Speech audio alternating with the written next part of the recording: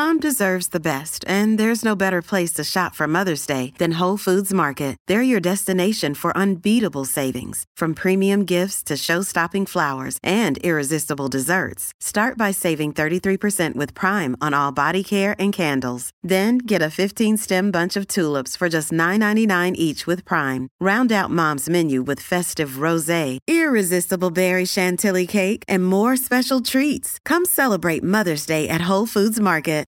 This episode is brought to you by Shopify. Do you have a point of sale system you can trust, or is it a real POS? You need Shopify for retail. From accepting payments to managing inventory, Shopify POS has everything you need to sell in person. Go to shopify.com/system, all lowercase, to take your retail business to the next level today. That's shopify.com/system. Your brain needs support, and new Ollie Brainy Chews are a delightful way to take care of your cognitive health. Made with scientifically backed ingredients like Thai ginger, L-theanine, and caffeine, Brainy Chews support healthy brain function and help you find your focus, stay chill, or get energized. Be kind to your mind and get these nootropic chews at ollie.com. That's OLLY.com. These statements have not been evaluated by the Food and Drug Administration. This product is not intended to diagnose, treat, cure, or prevent any disease. Welcome to the New Books Network. Welcome back to New Books Network and Latin American Study, our channel in the New Books Network. My name is Patricio Simoneto, and today we are talking with Professor Daniel Silva. Daniel Silva is an Associate Professor in Luso-Hispanic Studies, Director of Black Studies, and Director of Twilight Project at Middlebury College. He's the author of Anti-Empire, Decolonial Interventions in Lusophone Literatures, and Subjectivity and the Reproduction of Imperial Power, Empowers Individuals. And today, we're talking about his most recent book, Embodying Modernity, Race, Gender, and Fitness Culture in Brazil, published by Pittsburgh University Press. Hello, Daniel. How are you? I'm good, Patricio. How are you? I'm fine. So to start with, I was wondering if you could introduce our listeners briefly about what is your book about? What is Embodying Modernity about? Yeah. So firstly, thank you so much for this invitation. Like I was telling you off mic, when I saw your invitation, I was so flattered and scared at the same time to talk about my work. So this is a great opportunity. So thank you again. So embodying modernity, to try to put it succinctly, which I will inevitably fail at, looks at a sort of genealogy of what I call fitness culture. I mean, there are many definitions of fitness culture, and I'm looking at it not only in terms of the emergence of, commercial gyms in Brazil. Brazil, after the United States, has the highest number of commercial gymnasiums per capita in the world. Not only looking at, fitness supplements and those industries and gym cultures, but also how fitness as a concept emerges in the projects of modernity within Brazil. And those projects are always part and parcel of the longer history of coloniality and racial capitalism. And I wanted to look at how, through the prism of fitness culture, how these processes, these narratives, these projects of modernity are lived at the level of the body and in everyday life. And in order to do that, I'm not an ethnographer by training. I'm a cultural studies theorist, cultural historian, more so by training. And I wasn't sure even if ethnography would be able to get to the questions that I was asking. Because I didn't want to just, and this is important work, talking to gym goers, talking to professional and amateur bodybuilders and stuff like that. But I wanted to get a larger idea of fitness culture in Brazil, especially in different realms of popular media. So looking at fitness magazines, corporal representation on those, but also beyond like fitness media and looking into mainstream visual media, especially like variety shows, soccer cultures that deploy certain corporalities for certain things, which I could get into in greater length. So fitness culture as not just about exercising, but about how one looks at other bodies in general and how one living in Brazil and aligning with Brazilian national consciousness does so through ideas of fit bodies. So I don't know, it's hard to put it very concisely. Yeah, but I think you have done it quite well. It's an amazing book, and you're bringing like the main ideas, but we can get a little deeper on that. So you were talking about how your book places the body and the core of the narrative. So you, during the book, you establish a relationship between capitalism, state, nationhood, and personhood as bodily experiences. So I was wondering if you can expand a little further on how your book contributes to understanding how these broader social processes are, such as nation building, are experienced as corporal experiences. Yeah, and in order to do that, I mean, I had to dialogue because the project is very much, I don't know, focused on contemporary Brazil. But in order to do that type of interrogation, I had to go back historically, and my argument would be that the nation and the state are always corporal projects and are carried out on the body.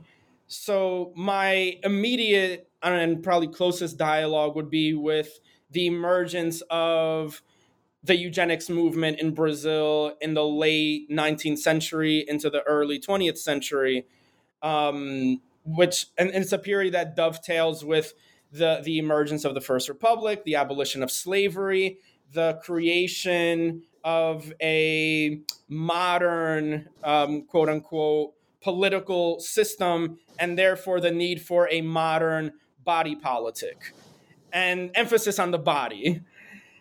And with eugenics, that always targeted certain bodies. And it instituted a particular project of whitening after abolition. And so nationhood for white ruling elites was always a project of building a whitened nation.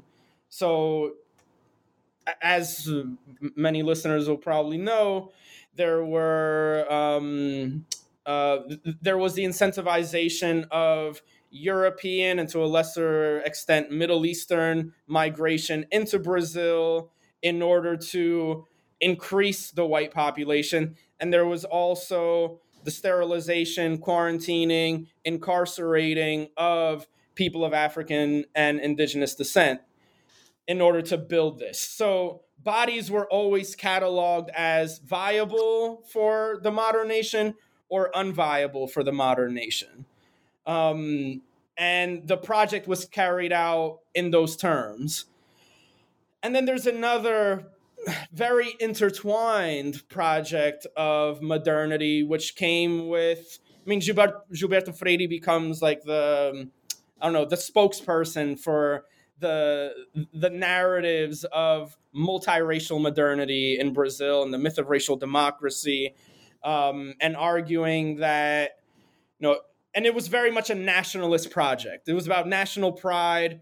No, we're not an unmodern country because of our population of color. We are a hyper-modern nation because of that. We are the universal, and that was, obviously Jose Vasconcelos' term, the cosmic race, but there was a certain like universalism that Gilberto Freire was arguing for. And that was also, though, conducted and imagined in his work through the body, but also conducted and imagined through social policy, especially during the Vargas era, the first Vargas era, the Estado Novo.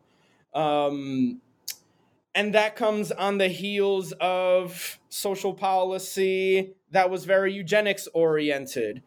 And fitness culture within eugenics was a way, and this is what historian Jerry Davila argues, fitness culture and especially physical education classes in Brazil at this time in the early 20th century became a mode of, if not physically whitening, culturally whitening the population.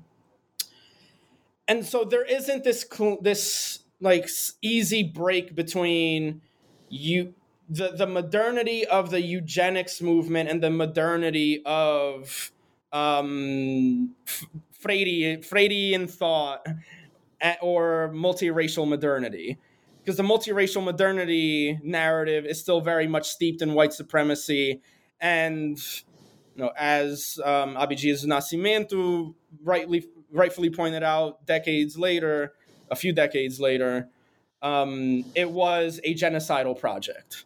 Miscegenation as a genocidal project. But miscegenation becomes imagined as Brazilian exceptionalism. And that component gets placed onto the body in particular ways. In terms of, and I could talk more about this in later questions, but how that the idea of a multiracial population that is celebrated, how that becomes visualized and imagined in terms of particular bodies and corporalities. But yes, the nation is always a corporal experience. And then you get later on into the present notions of modernity that are imagined and placed on bodies in, say, the Miss Boom Boom competition or in bodybuilding contests in Brazil and also abroad. There's a certain type of nationalism that's evoked whenever a Brazilian professional bodybuilder competes in an international competition like the Arnold Classic or the Mr. Universe, whatever it may be. There's like a national, like celebration of that competitor as like an image of the modern nation. So it operates in different ways. The narratives are placed on bodies, and then bodies live these narratives through their personhood in different ways. Well, this dynamic is super interesting, and I think it will illuminates all the studies trying to formulate questions about the body. I'm pretty sure. I just wanted to come back a little, maybe to see if you can introduce our listener about when you talk about the myth of the racial democracy and missionarism in Brazil. What do you mean, and what do you think? What do you think about the myth, and what your book is contributing to the field to rethink it? Yeah. So to try to keep it brief, because so much can be said about the myth of racial democracy and its own genealogy. Gilberto Freire has become obviously the spokesperson of the idea of racial democracy, but it starts much earlier than Gilberto Freire. It's evident in certain intellectual thought during the last decades of enslavement in Brazil. Arguments being made that slavery in Brazil was less racially violent than slavery, say, in the United States. And even after slavery, then the supposed absence of institutionalized segregation became, for some intellectual thinkers like Freire, a supposed symbol of less racism in Brazil versus than in the Jim Crow South of the U.S. But in the afterlife of slavery, you don't necessarily need institutional segregation when you have white supremacy structuring the entire nation state apparatus. So it was very much it became very much a way of obfuscating white supremacy. And then in the 1930s, it was very much embraced by the Getúlio Vargas dictatorship, the Estado Novo state. And the goal was taking the idea of, a supposedly racially harmonious or more racially harmonious society than, say, the United States, and arguing that in Brazil, racial identity is less important than national identification. So everyone is supposed to identify with nation rather than with race, class, gender, sexuality, religion. And that became very much the propaganda of that period. And it ended up structuring not only, when we think of propaganda in, the more superficial sense of like radio shows and pamphlets and stuff like that, but also in like everyday cultural life. That's when Carnaval becomes like a national holiday, national like event, in order to supposedly celebrate Afro-Brazilian history and showcasing that Afro-Brazilians are Brazilian first and foremost. But Carnaval doing that in a very folkloric way. So the way that Carnaval ended up presenting Blackness as a festive thing rather than a legitimate epistemology and legitimate identity, it became seen as something within Carnaval, and to this day, as Blackness as something to be surpassed, and indigeneity as something to be surpassed into into Brazilianness, into white Brazilianness specifically. And so it's taken on so many different aspects, the myth of racial democracy, and it's become such a mode of knowing the nation and identifying with the nation and like national consciousness. So, and I could give one example. No, go ahead. You first. No, continue, please. So to give one example of what I was talking about before in terms of like visualizing the myth of racial democracy and notions of multiracial modernity through the body as a corporality, like a great example, which I talk about, are the novels of Jorge Amado. The novels, but then especially the film adaptations of those novels, specifically Gabriela, Cravo e Canela, and Dona Flor y seus dois maridos. For the translation, be Gabriela, Clove and Cinnamon, Madame Flor and her two husbands, that have two titular characters that are mixed race women. And this is where racial democracy and mestiçagem overlap in very complex ways. So mestiçagem, the idea and narrative of interracial marriage, interracial sexual liaisons as a process by which we get to racial democracy. And in that process, there's the argument that through mestiçagem or miscegenation, everyone in Brazil is mixed, and therefore there can't be institutional racism because all of us are everything.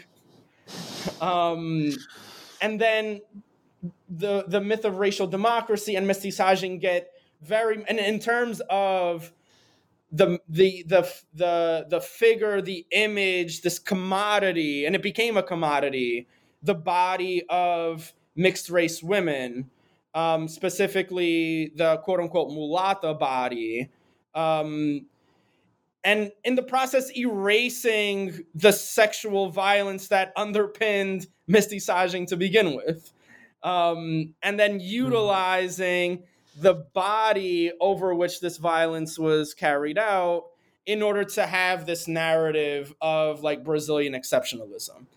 And so that body in the work of Jorge Amado becomes a sort of canonized figure in Brazilian popular culture through his novels, then through the cinematic adaptations. There were films, there were also soap operas, and they became very much,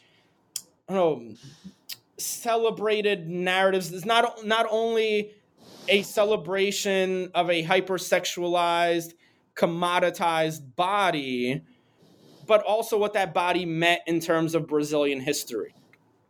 And so the myth of racial democracy placed on the body, and the body being used as a text through which to think of and live national consciousness. So then what does this have to do with fitness culture?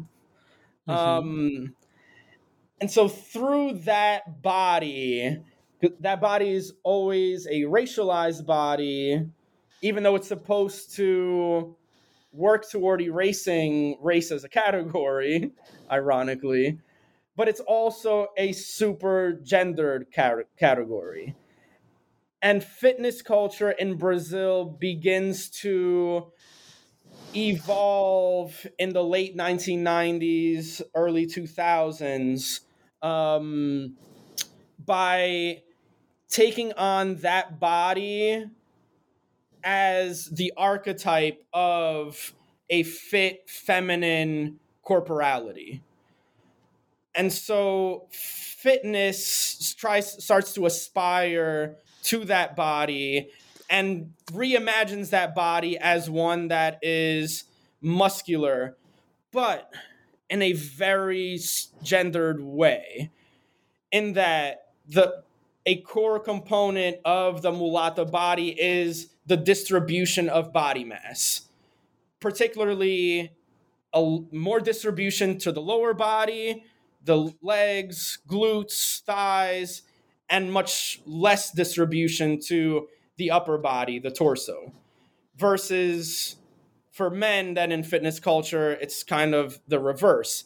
But then fitness culture for women and targeting women, and imagining itself through this body of national exceptionalism, does the same distribution of body mass, in this case, muscle mass. So there, like if you were to, go to a gym in Brazil and you identify as in the feminine, whether cis or trans, your fitness regime through your personal trainer is going to focus on your lower body. It's going to build your glutes. The program is going to build your thighs and tighten your waist.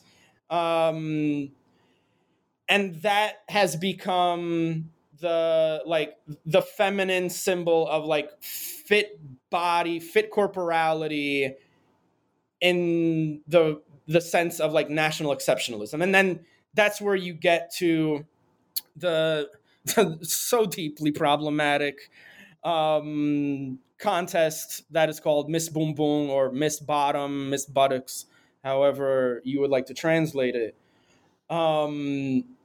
Because there, all contestants like embody this image of the hypersexualized mulatta, hypercommoditized mulatta, but they are by and large somatically white, and they have attained that body, that corporality through fitness and or through cosmetic surgeries. So fitness becomes a sort of index of modernity, as just like cosmetic surgery, but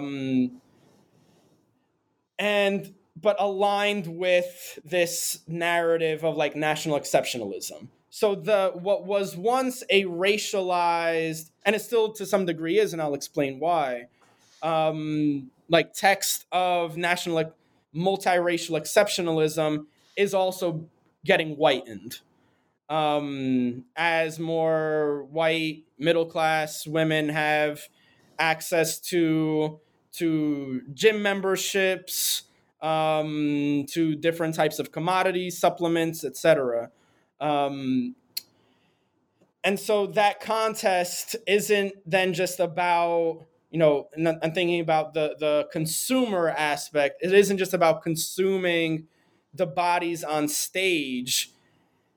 It's about consuming national history. And the contestants do like all types of, like, it's not just a like 2-hour contest. It's like a series of elimination rounds. It's sort of like an American Idol, X Factor type of thing where people get eliminated as the episodes go along, through voting online. And they do various TV appearances, doing ridiculous like obstacle courses, playing soccer in bikinis. And the way that it's narrated is very much the buttocks as a national passion, a national text. This episode is brought to you by Shopify. Do you have a point of sale system you can trust, or is it a real POS? You need Shopify for retail. From accepting payments to managing inventory, Shopify POS has everything you need to sell in person. Go to shopify.com/system, all lowercase, to take your retail business to the next level today. That's shopify.com/system. Hey, it's Ryan Reynolds, and I'm here with Keith, co-star of my upcoming film, If, only in theaters May 17th. Do you want to tell people the big news?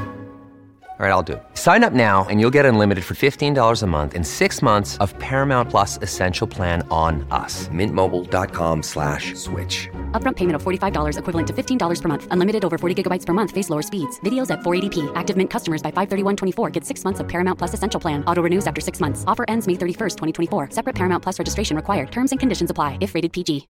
It's super interesting why you're bringing discussion about how gender and race, but especially whiteness, intersects in people's body. In your book, you establish a connection between the dominant or the mainstream white masculinity and neoliberalism.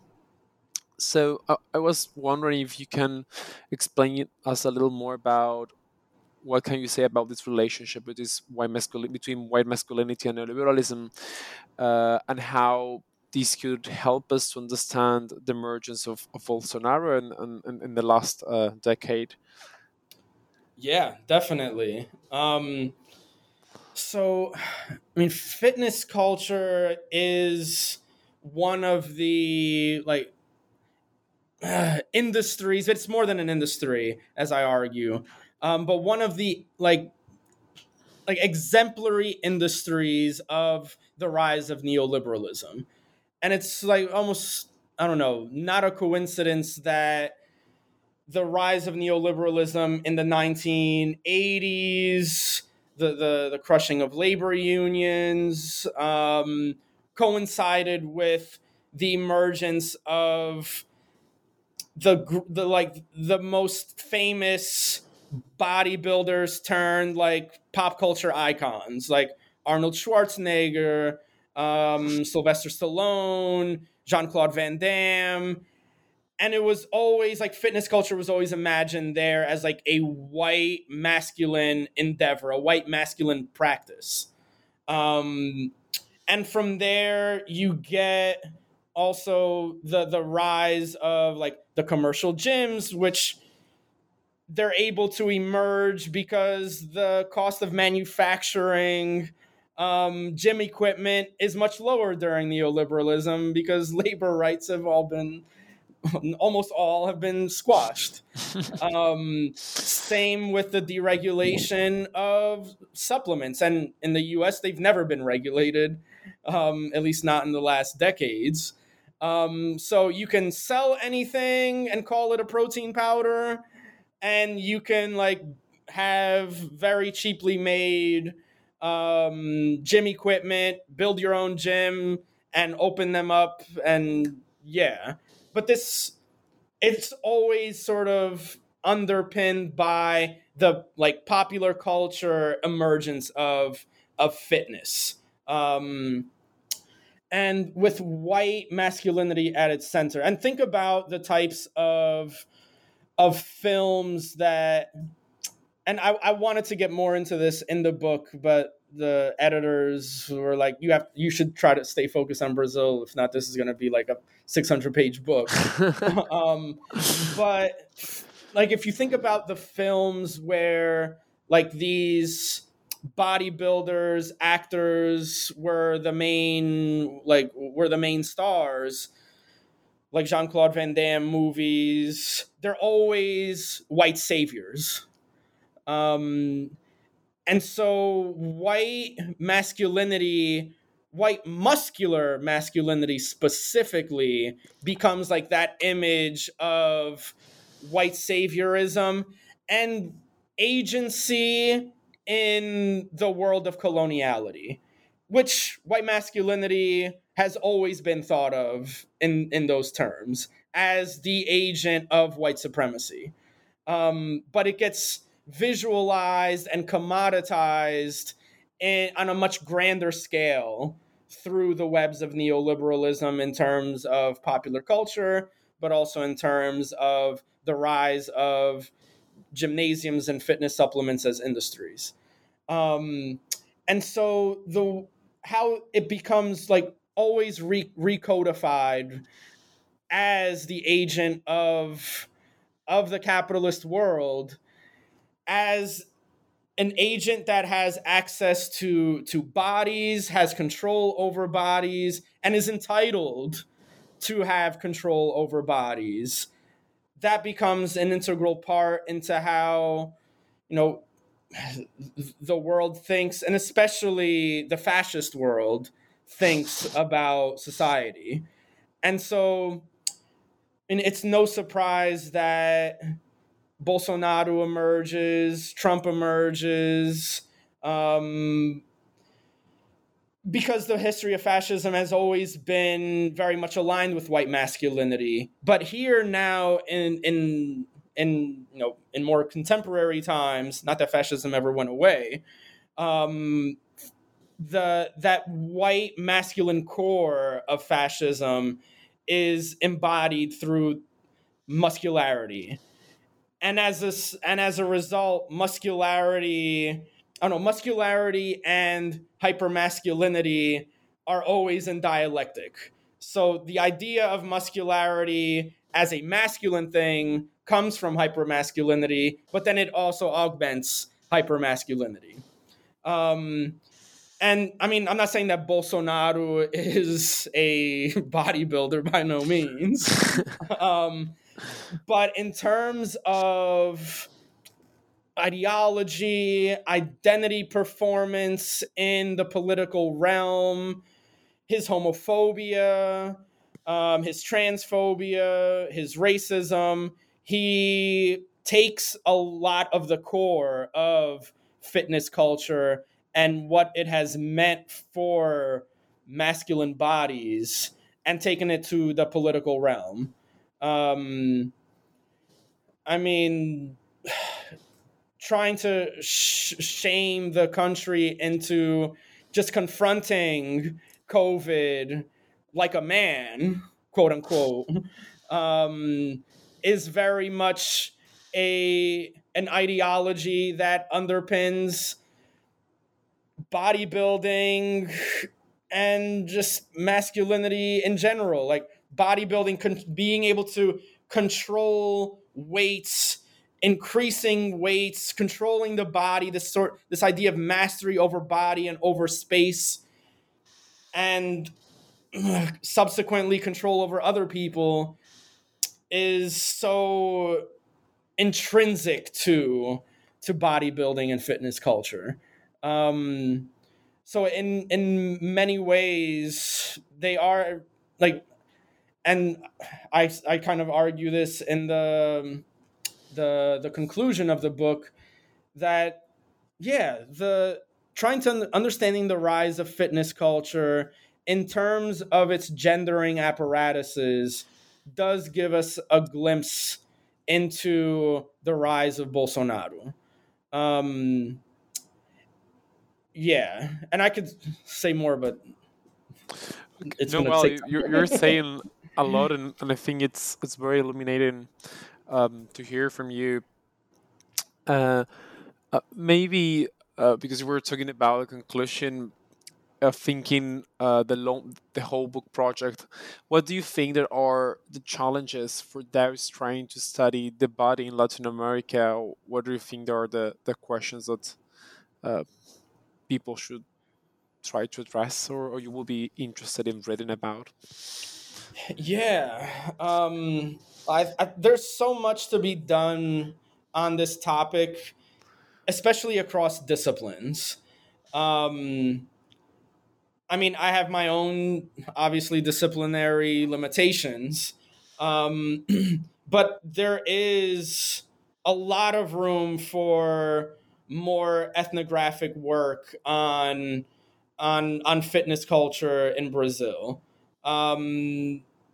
There is room for also, it could be ethnographic work, but more broadly, work on queer and trans fitness cultures. I talk a little bit about it in the book, not as much as I wanted to. It's already like almost 300 pages. But there's more to do on queer and trans fitness cultures and how queer and trans practitioners of fitness culture, consumers of fitness culture, change the meanings of fit bodies. And same with people with disabilities and a critical, and I do get into this also in the book, a critical disability studies lens on practice of fitness culture, because fitness culture is so intertwined with ableism as well. It's something I haven't mentioned much in today's conversation. But it comes from a culture of ableism that is like hyper ableism. From the very first like bodybuilding contests and like weightlifting contests. And so where is there room for, and there is room for, people are doing this. My focus was more so on mainstream popular culture and its intertwining with fitness culture. But I think there's a lot to do in terms of how that mainstream, how that hegemonic vision and project of fitness culture is resisted, and by extension, how modernity in Brazil is resisted through queer and trans, disabled, Black and brown practices and rethinking of fitness culture and fit bodies. And that's not limited to only people who work out, whatever that may mean, but also just to rethinking valid personhood and ideas of valid personhood and what those mean in terms of bodies. Undoing the notions of valid life that modernity and coloniality have and continue to bestow upon us. So I would like to see more along those lines. I think there's a lot of room, and more in terms of lines I'm not even thinking about. There is so much to analyze and deconstruct. Well, thanks, Danielle, for all this insights about embodying modernity, and I want to highlight and invite our listener to buy the book and to read it, because it's really interesting, and I imagine will be used a lot for teaching about Latin America. So, well, thanks again for being here, and see you in the next episode of New Books Network. All right. Thank you so much, Patricio, and thank you to all listeners.